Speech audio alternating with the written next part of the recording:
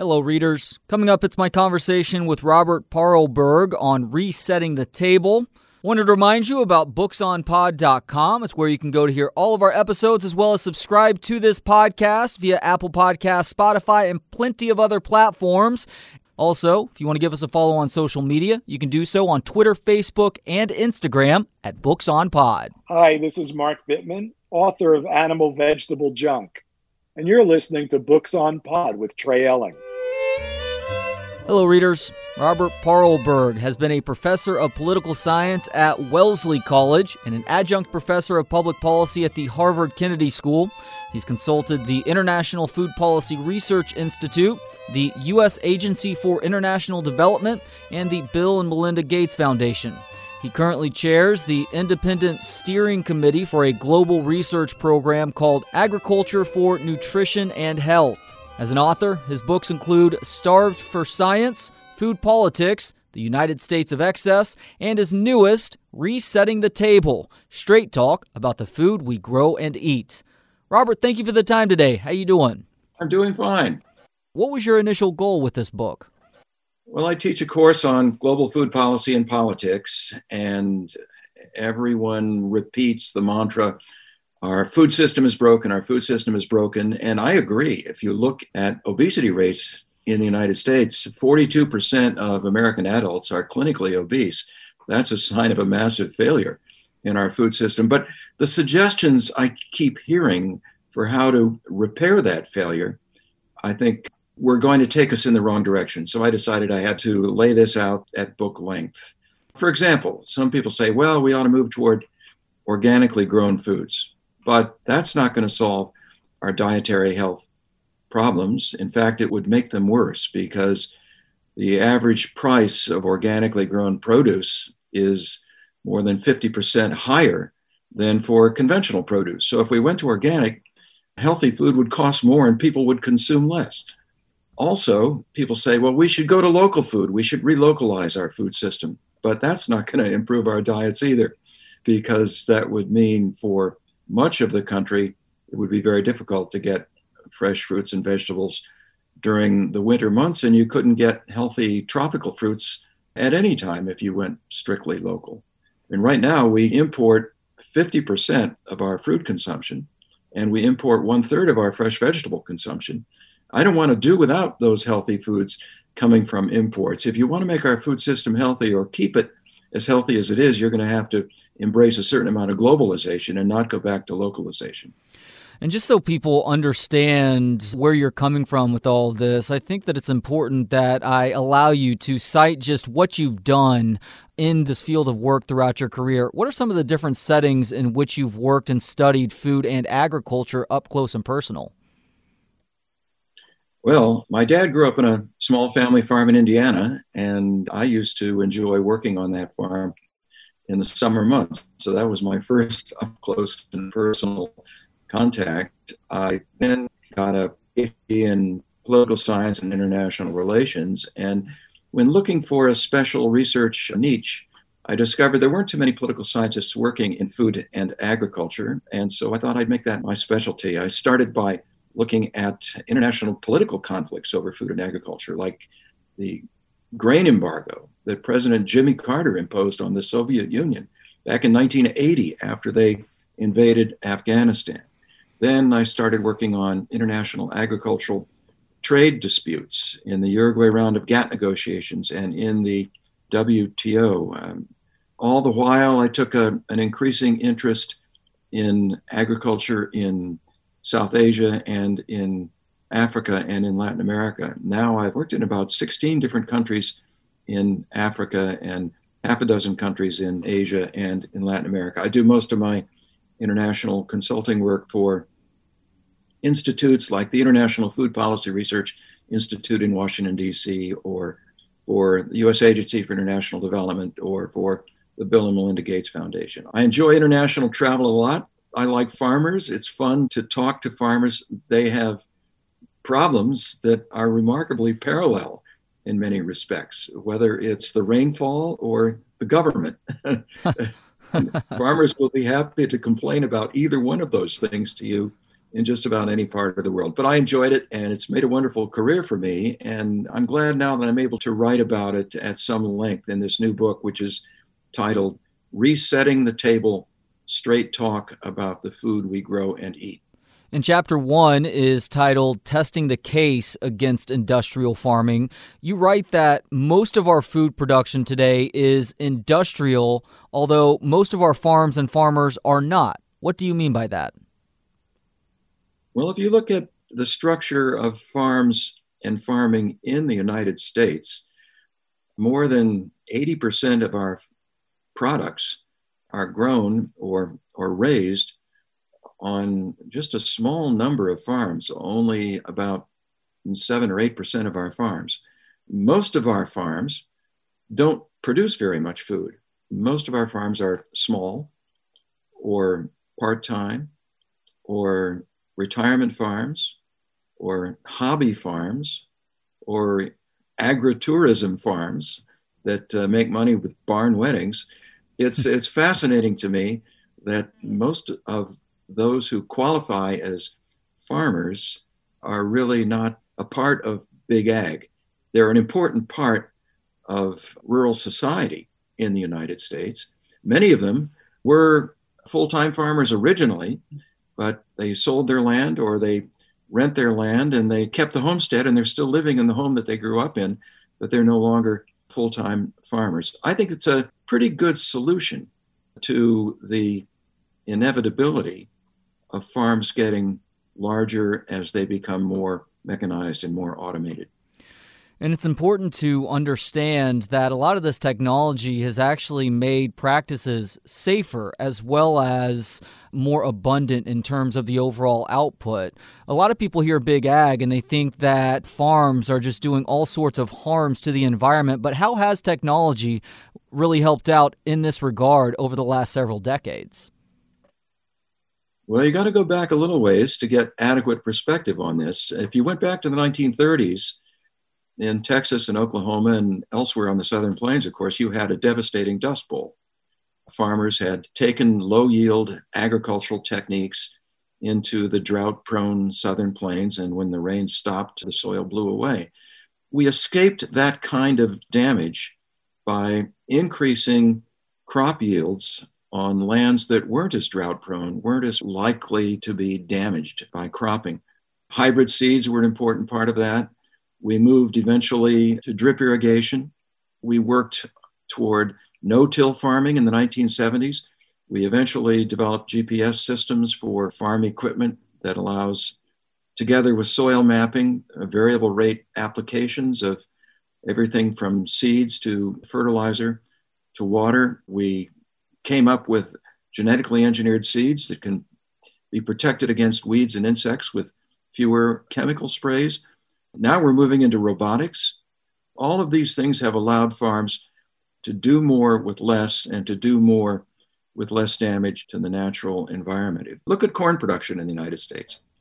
Corn production has increased 5-fold in the United States since 1940, but we're now planting 20% fewer acres to corn than we did in 1940. That saves a lot of land for nature and for wildlife habitat.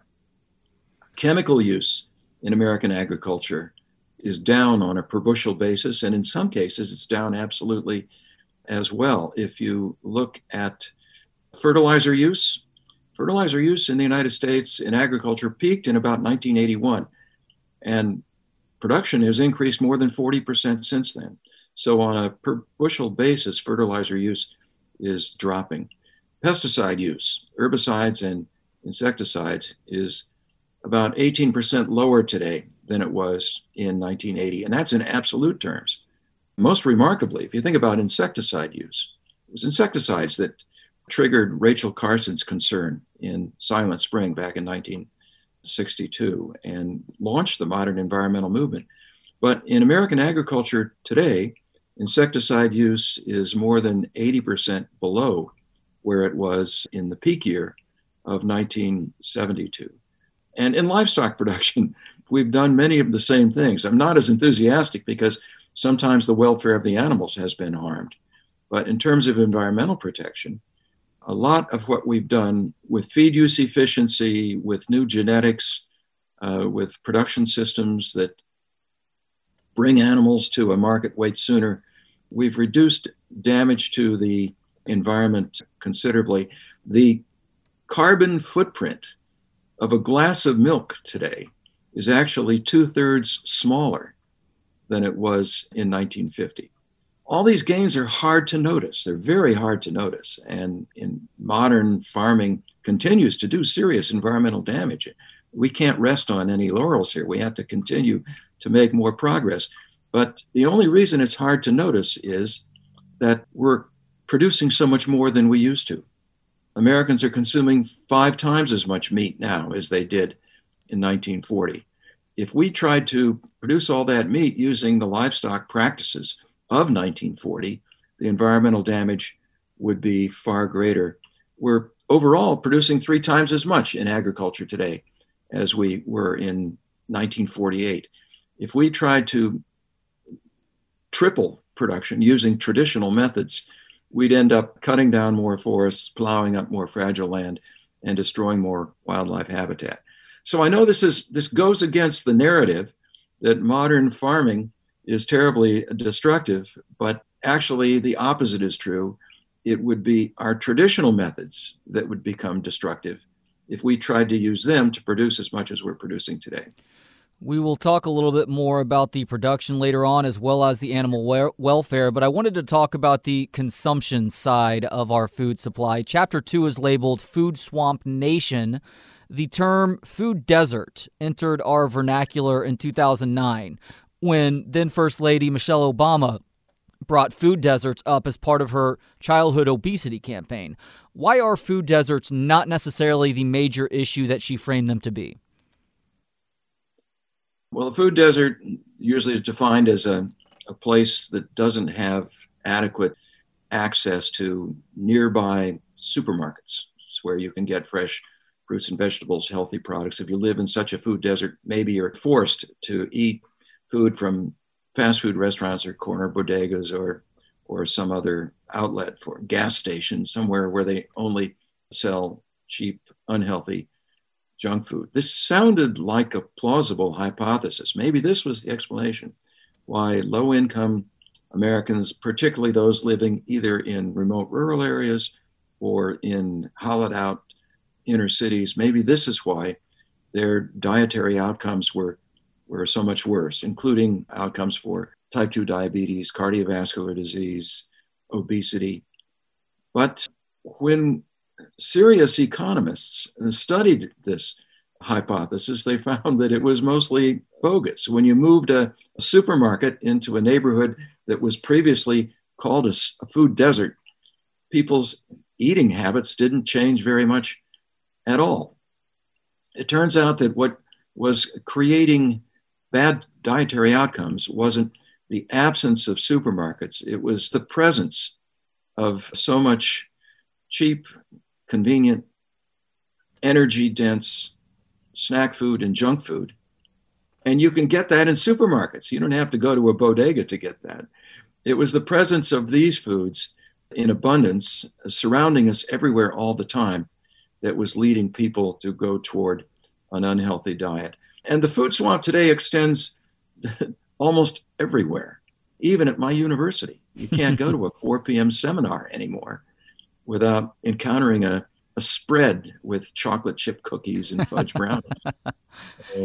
When I go to my pharmacy to pick up a prescription, in order to get to the pharmacy counter, I have to walk through several aisles stocked with chips, soda, salted nuts, and candy.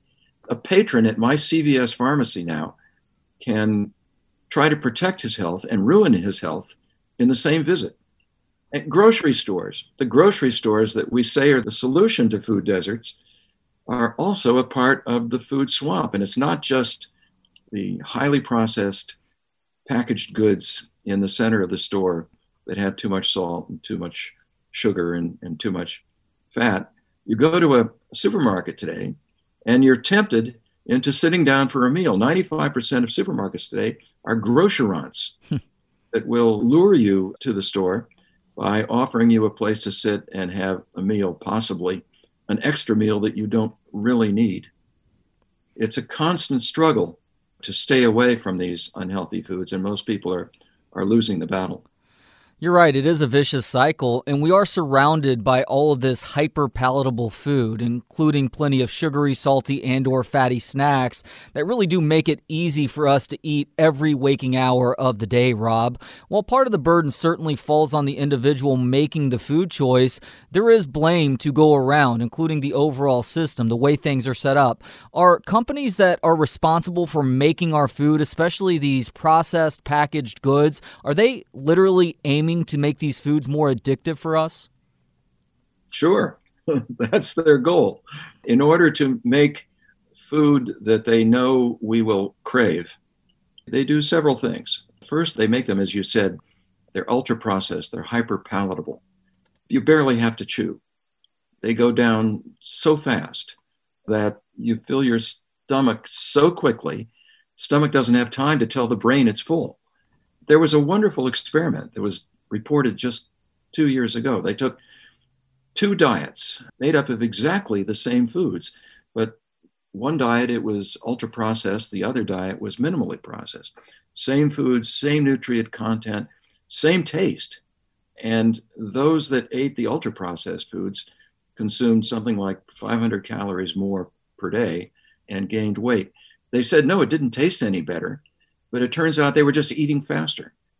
So the ultra-processed foods are a serious problem. But also, the companies that make these foods add plenty of sugar, and they know that added sugars will spike your insulin, and that will store the calories in your fat, and you'll gain weight. Products with extra sugars don't satisfy. You're not satiated. You're hungry much too soon. If you get products with natural sugars, if you eat an orange, that problem doesn't occur. But added sugars will make you hungry again very soon. But the final trick is to formulate the foods with just the right combination of sugar, fat, texture, salt, color. They formulate these products so that when they hit the back of your tongue, they hit what the industry calls a bliss point. And the reward system in your brain is triggered to remember that wonderful sensation. It's a dopamine high. And you learn to associate that with the food that you just ate. And if you encounter an advertisement for that food later, it will trigger a craving for that food.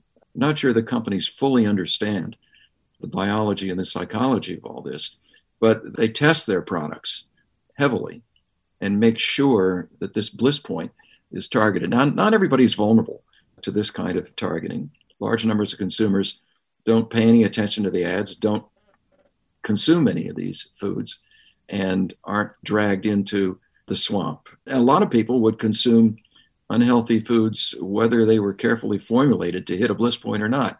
But the people that are vulnerable are the people in the so-called movable middle, who can be dragged toward unhealthy food consumption by encountering the combination of these carefully formulated foods and the heavy advertising push for these foods. Are there any groups that these food companies specifically aim their advertising at with a lot of these junk foods? Yeah, a disproportionate share of the ads go to minority children, Black children in particular. If you look at the frequency of ads for junk foods on programs that attract a young African American audience, it'll be much higher. They know where the movable middle is, and they're good at targeting them.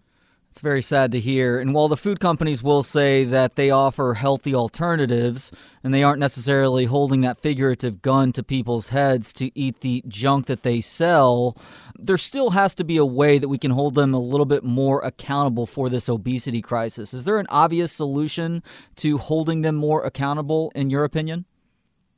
Yeah, I think there is. And it's not just accountability. They actually need help in doing what they've known instinctively they ought to be doing for quite some time. They would like to be able to hold on to their market share with products that are healthier than the ones they're now selling. But the competition in the marketplace among food companies makes that very difficult. If a food company brings out a product, a yogurt product that doesn't have as much added sugar, they're going to lose market share to Yoplait, and stock values will go down, and the management will be fired. They feel trapped in a way by the fierce competition in the marketplace. And the way to help them out of that trap is to, I'm going to sound like the food police here, to help them out of that trap is for government policies to establish a common standard across the industry so that all can up their game without having to worry about losing out to the competition. You could do several things. You could impose excise taxes on sugar-sweetened beverages. All beverage companies would face the same penalty. They wouldn't lose out to a competitor because they'd all be under added pressure from that excise tax.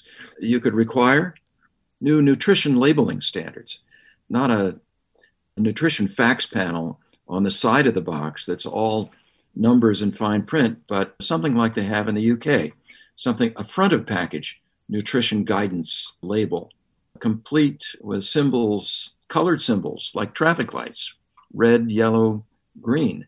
Or you could put restrictions on the advertisement of junk foods to children on Saturday morning TV programs. Now, we know these things work because they're widely adopted in other countries. There are 18 countries in Europe that have adopted at least one of these policies, and many have adopted more than one. And obesity rates on the continent of Europe are only half as high as in the United States. In the United States, at the federal level, we've not adopted any of these policies. We're moving slowly toward some excise taxes on sugar-sweetened beverages at the municipal level, city by city. Philadelphia did it, Seattle did it, San Francisco did it. But at the federal level and the state level, that's still a non-starter. So I think the companies need help. And I would try to present it to them that way to get their acquiescence. They know that they're under the gun. They know that they're being heavily criticized for the products that they put on the shelf. And if only they could dampen the competition, the competitive pressure they feel, they would, I think, be eager to clean up their act. I, for one, am a huge fan of color coding the nutritional labels, which I read about for the first time in this book. Empowering the consumer to have that information at their fingertips is one thing, but to make it even simpler, I think would be greatly beneficial, much like you talk about elsewhere outside of the United States. Rob, what does Silly Putty have to do with McDonald's fries? Oh, well, one of the ingredients in Silly Putty is an ingredient used in cooking McDonald's fries. I'm not sure that it's particularly dangerous, but it captures the the industry's inventiveness when it comes to reducing the cost of fast food preparation. Most fast food preparation does not occur on scene. Most of it is prepared elsewhere, and the restaurant will heat and serve. McDonald's used to cook its own fries on the scene, but they don't do that anymore. It's much cheaper to do it all in Idaho. It's a common gripe that hyper-palatable junk food is much cheaper than the healthy options. Do you agree with that sentiment? It is cheap, but it's no cheaper than the healthy options. It's fascinating to me that junk food and perfectly healthy food are both cheap in America, both cheaper than ever before. And the price has been coming down for both at roughly the same rate. We sometimes don't notice this. We say, oh, well, fresh fruits and vegetables are more expensive than unhealthy food. But if you control for things like packaging or seasonality, fresh fruits and vegetables have been coming down in price just as rapidly as ice cream and chocolate chip cookies. The U.S. Department of Agriculture calculates what it calls the cost of a thrifty food plan. They come up with a food plan for a family of four that satisfies all of the dietary guidelines put out by the federal government. And you can satisfy all those guidelines at a cost of only about $2 a meal, which is pretty affordable. So why don't more Americans follow that thrifty food plan? Well, the catch is that you can't just put it in the microwave. You have to cook. You have to take unprocessed foods that you get in the grocery store and peel them and chop them and bake them and fry them. And then you have to clean up. And all of this is a time cost, an inconvenience cost that large numbers of consumers don't want to pay. And in some cases, it's completely understandable. If you're a single parent with school-aged kids, and if you're working, what do you do on your way home? Do you stop at the supermarket and buy a lot of unprocessed products so you can start cooking when you get home? Or do you stop at KFC and get a bucket of chicken? For people who work hard and have a lot of responsibilities and don't have unlimited time, it's not the dollar cost that drives their behavior. It's quite often the time cost or the convenience. But it's also the taste. I mean, let's face it. Those food scientists at KFC know how to make it more attractive to have a piece of chicken with just the right secret batter than to cook up broccoli. Makes a lot of sense. Chapter 3 is the limits of local food. Are we pretty liberal with our definition of local when talking about locally sourced food? Well, we don't have any one definition, of course. The original thought was, well, it can be local if it's grown within a 100-mile radius of the final consumer. But the U.S. Department of Agriculture said, no, that's a little too constricted. We'd like things to be classified local if they were either within the same state or within a 400-mile radius. Now, big states like Texas, I mean, how far across is the state of Texas? More than 400 miles, I suspect. Oh, from Houston to El Paso, I think it spans a third of the country. Okay, well, if it's grown in the western half of the state and consumed in the eastern half of the state, it can be still local, according to the USDA definition. Of course, California is even worse. Whole Foods Market has its own definition based upon time in transit. So we don't have any one definition for local. The U.S. Department of Agriculture does, however, calculate what it calls direct sales from farms. So this would be farm products that are sold directly to consumers at farmers markets or directly to consumers at community-supported agriculture, CSA outlets, or sold directly to schools or restaurants, farm to table, or sold through food hubs that don't operate on the supermarket grid. So when they look at all of those sales together, you'd be astonished to learn that they make up only about 1% of all farm sales in the United States. Same goes for organic too, by the way. Yeah, that's right. If you look at all organically grown products, it's only about 2% of farm sales, and organically certified cropland is only about 1% of all cropland in the United States. And this is discouraging to people who've been pushing hard for local and organic food for the last several decades. It just isn't scaling up. And part of my task in this book, and once again, I got to remind people of the title, it's called Resetting the Table. Straight talk about the food we grow and eat. One of my tasks in this book is to explain why these popular alternatives aren't scaling up in the marketplace. And speaking of organic, Chapter 4 is titled The Panic for Organic. How did the idea of organic farming come to be? It's interesting. It didn't originate as a backlash against pesticides. It originated almost 100 years ago as a backlash against synthetic nitrogen fertilizer. We didn't have synthetic nitrogen fertilizer before about 1910.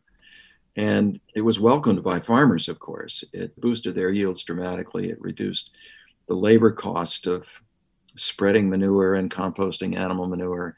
But there were philosophers, actually, vitalist philosophers, including Rudolf Steiner in Austria, who had a belief system that said you can't nurture living things from synthetic man-made products. you can synthesize nitrogen from the atmosphere, but it's not going to be as good for the plants as nitrogen from animal manure. And so he started a movement that he called biodynamic farming, life force farming. And it spread considerably at the time in Austria, in nearby Germany, and in England. It was eventually supplanted by what we today call organic farming, a term coined in England and then brought to the United States by J.I. Rodale in the 1940s. But the concept was the same. Stay away from synthetic chemicals, imitate nature's way of replenishing soil nutrients with animal manure. And that was the original vision. Of course, it didn't scale up because the farmers didn't want lower yields and they didn't want more labor time. It was something that was heavily embraced by hobby gardeners and by English aristocrats, including today Prince Charles, of course, who has an all-organic farm. But the organic idea didn't really scale up until the 1990s because of a series of scares over health risks surrounding pesticide residues on foods. That's when, there was a sensational story about a chemical alar on apples that the CBS program 60 Minutes described as the most dangerous chemical in our food today. It brought a panic about pesticide residues on foods. And when people discovered that organic foods didn't have any synthetic pesticides, of course, they use naturally occurring pesticides that are also toxic, but no synthetic pesticides, consumers said, oh, I want organic products. And at that point, the organic industry, especially the big growers out in California, said, okay, we're going to need a federal standard. We're going to need a certification system so that we can cash in on this preference for organic, so that we can get a price premium for the organic goods that we're going to grow. And we passed the National Organic Program Act and created an organic standard. And once the labels were there, yes, price premiums emerged in the marketplace. The only disappointment to some traditional organic growers was that the organic standard didn't place any restriction on the size of the farm that could be certified organic. So you had farms in California that were originally quite small that cashed in on the organic price premiums and became very large. Earthbound Farms now manages 50,000 acres. Most of our organic products on the market today don't come from small, local, diversified farms. Most come from farms that are almost indistinguishable from conventional farms in their specialization and in their industrial scale. There are, well, you probably know this, there are organic dairy farms in Texas with 18,000 cows. There are organic egg farms in Michigan with 180,000 birds in each building. There's no restriction in the organic rule against this kind of size, nor is there any restriction against some slightly dubious practices. Organic farmers, in order to control weeds, they can't use synthetic herbicides, but they can use gas-powered flamethrowers. And they can spread down non-biodegradable mulch that has to be taken to a landfill. It's a rule that I think has betrayed the original vision of organic, and it's frustrating to those that are holding on to that original vision, led by the Cornucopia Institute, that campaigns against what they call factory organic milk. Whether we're talking about organic or non-organic foods, Rob, has the nutritional density of our produce, of our fruits and vegetables gone down over time? And if so, why? It's gone down over time. Yeah, the breeders that provide seeds to our horticultural producers have bred these new varieties for disease resistance, for pest resistance, for size, for durability, for shelf life, but they really haven't focused on nutrition or even flavor. And flavor and nutrition often go together. But I don't think that this is a major cause of poor nutrition in the United States today. And it certainly isn't a reason to switch to local or to organic varieties of these same plants. A broccoli plant with low nutrient density isn't any better if it's grown locally rather than at a distance. And organically grown products, the advocates sometimes say that they have greater nutrient density, but there isn't good scientific evidence to back that up. In some cases, they do have more vitamins and minerals, but it's not medically significant. For example, if you look at organic milk, it does have 50% more beta carotene than conventional milk, but conventional milk has so little beta carotene that 50% of almost nothing is still almost nothing, and there's no medical advantage to going for organic milk.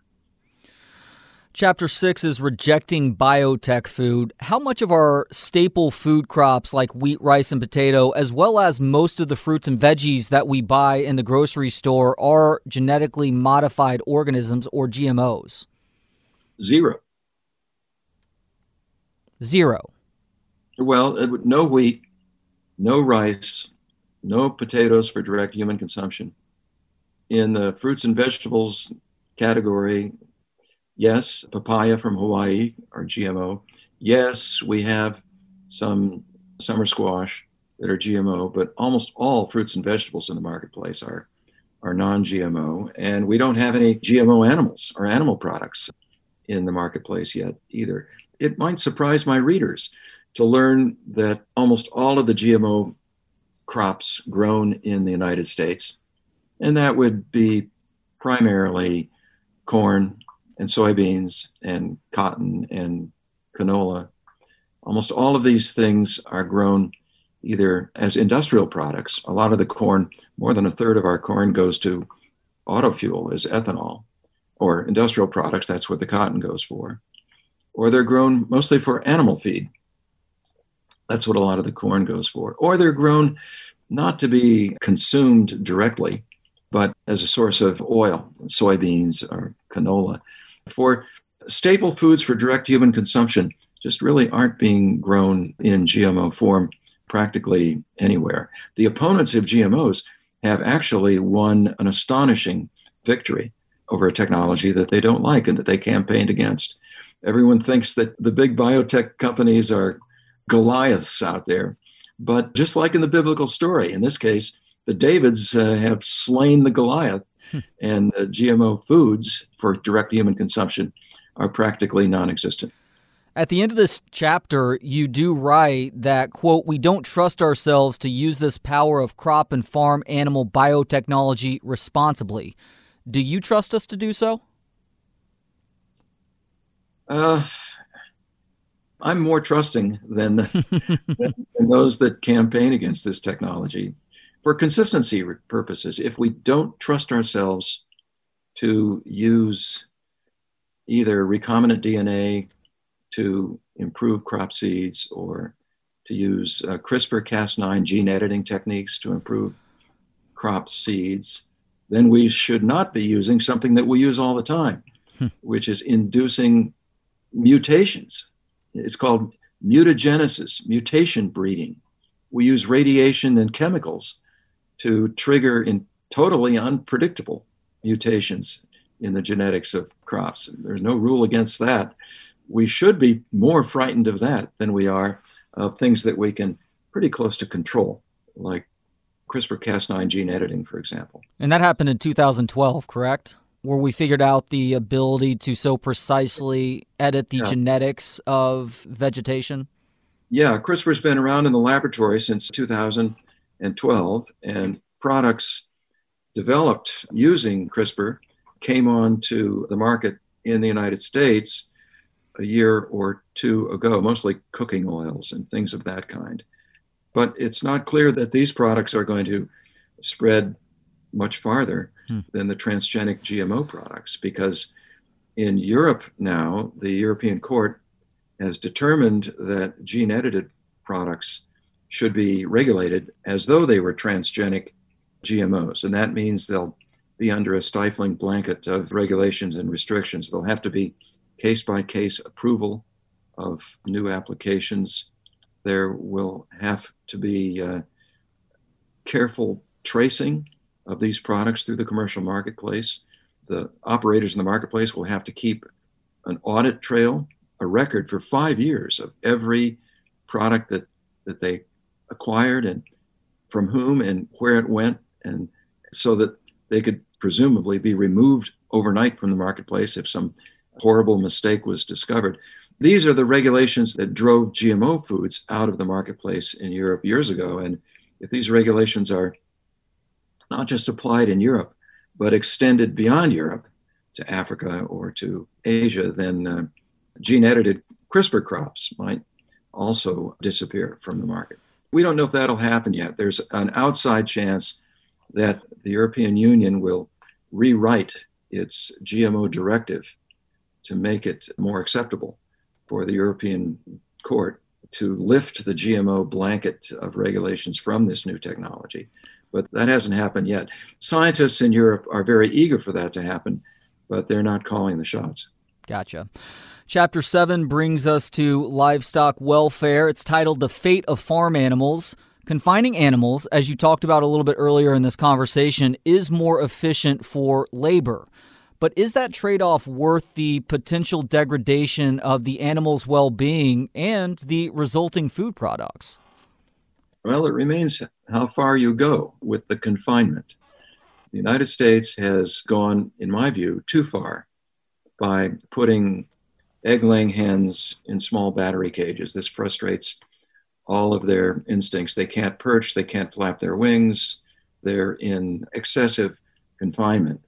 One economist in Oklahoma concluded that they had a negative quality of life and that they'd be better off dead, they'd be better off euthanized. I think we need larger cages for these hens at the least. Likewise, for pregnant sows, many are still being kept in gestation crates, they're called, that are so small that the animals can't turn around. We know that if they're given freedom to turn around, they'll do it 74 times a day.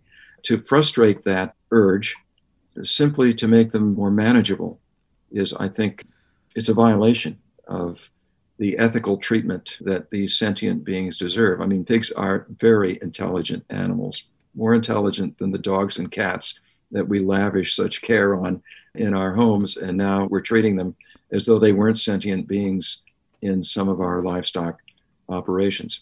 So I criticize the livestock industry for having gone too far here.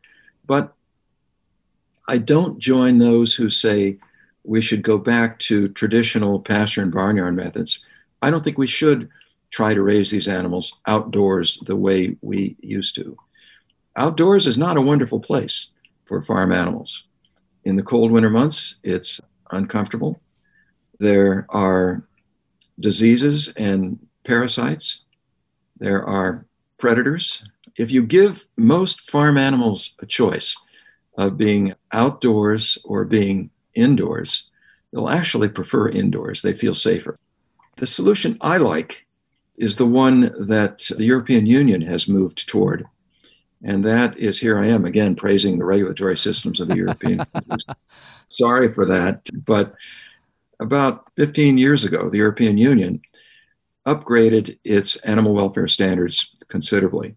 They required for animals raised indoors more space, more light, less noise, continuous solid floor space for lying down and sleeping, not just slatted floors. And it's interesting, for pigs, they respect the intelligence of these animals and their curiosity. And they required for pigs that they be given objects they can manipulate and root around with, toys in effect. Is that the example that you cited from the Netherlands? Yes, yeah, that's right. It's a European Union-wide regulation. Ah. Germany briefly had a requirement, I don't know if it's still there, that hog farmers have to make eye contact with their individual animals a minimum number of minutes every week.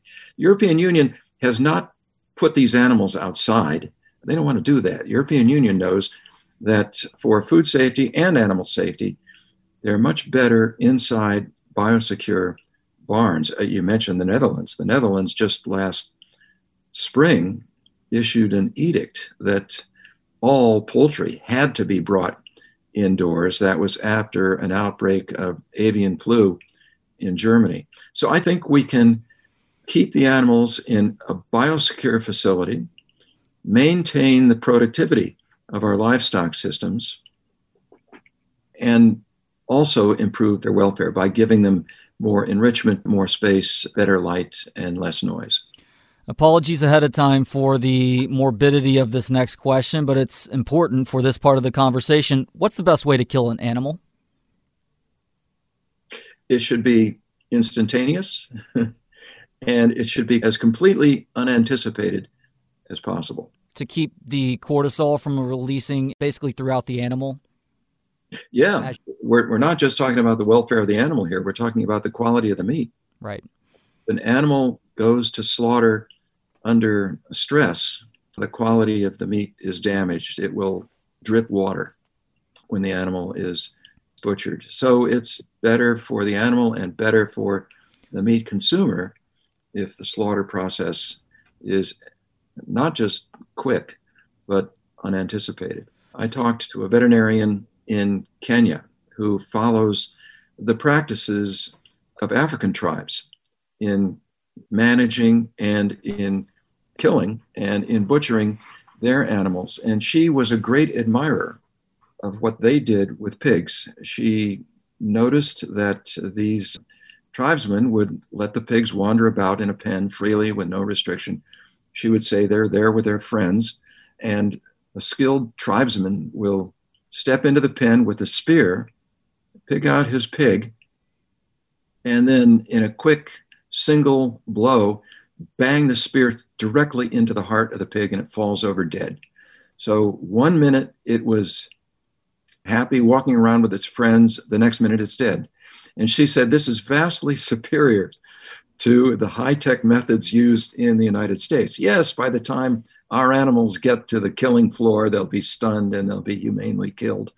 That's wonderful. But to get there, they have to experience a terrifying ride in a noisy truck, and they have to be kept then in a completely unfamiliar place overnight before they finally make it to the killing floor. She thinks that we underestimate the trauma that animals go through prior to their slaughter. She thinks that their death is anything but unanticipated. They know there's something bad going on, and she would like to relieve them of that. And we'll certainly have that ESP. Chapter 8 is the brave new future of food.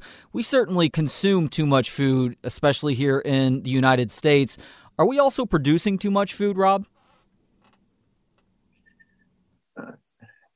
Well, that's a tough question to ask because a lot of our food is exported to consumers elsewhere, including some consumers that may not be consuming too much food.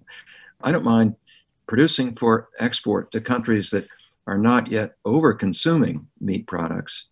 But here in the United States, we do consume too much meat.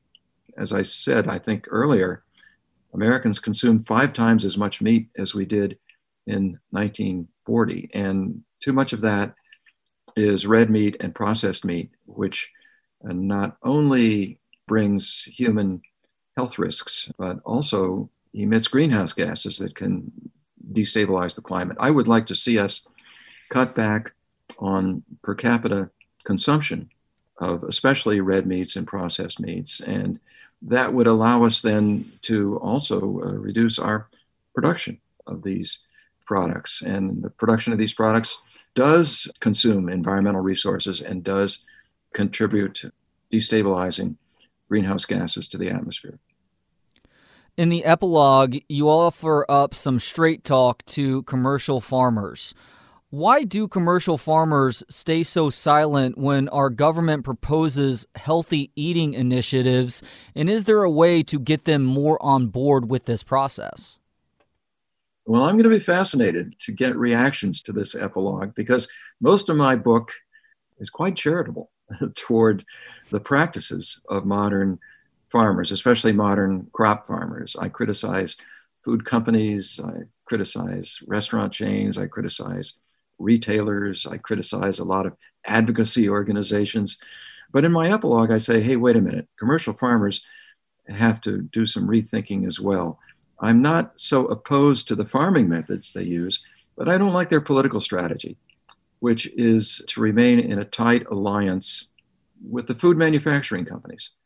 Of course, the food manufacturing companies buy their products, so I suppose they feel like these are natural allies, but the food companies are taking advantage of our commercial farmers. They're hiding behind the halo, the political halo that farmers have usually had in the past.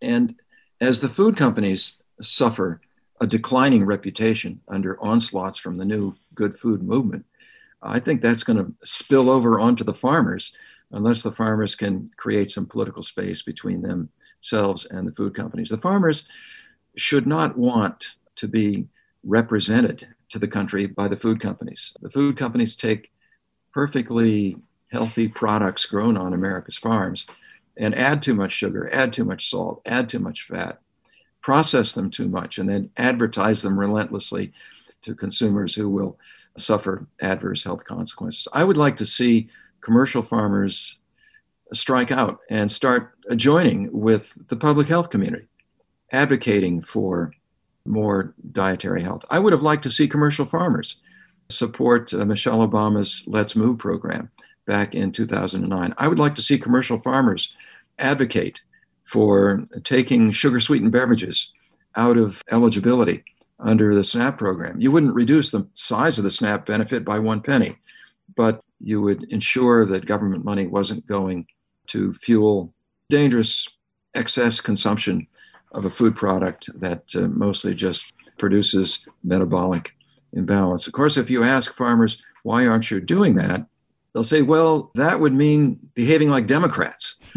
And I know from my own family background that if you're raised in a family that's been 3 or 4 or 5 generation Republican, you're not going to want to be seen with Democrats. Democrats are associated with things that farmers don't like. And sometimes it's correct. They're associated with tight environmental regulations that get in the way of some farm practices. They're associated with restrictions on international trade, although it was President Trump who took over that mantle during his administration. Farmers like trade and they don't like environmental regulations, and so they've traditionally not liked Democrats. I think they have to get over some of that and realize that if they can be seen advocating for dietary health rather than just abundance, they'll be able to protect themselves a little better from the attacks that the good food movement is bringing their way. Much like with every other topic in this book, I think you just stated a logical and rational case there, and I do appreciate that. Robert Paarlberg has been a professor of political science at Wellesley College and adjunct professor of public policy at the Harvard Kennedy School. He's consulted the International Food Policy Research Institute, the U.S. Agency for International Development, and the Bill and Melinda Gates Foundation. He currently chairs the Independent Steering Committee for a global research program called Agriculture for Nutrition and Health. As an author, his books include Starved for Science, Food Politics, The United States of Excess, and his newest, Resetting the Table, straight talk about the food we grow and eat. Rob, thank you so much for the time today, and thank you for this very informative book. Well, Trey, you're the first person I've encountered who's read the book with this much care, and I certainly appreciate that. Thank you very much for including me. And thanks to you for listening. A reminder to go to booksonpod.com to hear all of our episodes and subscribe to this podcast. If you're on Apple Podcasts, please do leave a 5-star rating and review. Helps us grow the show. We'll talk to you next time on Books on Pod.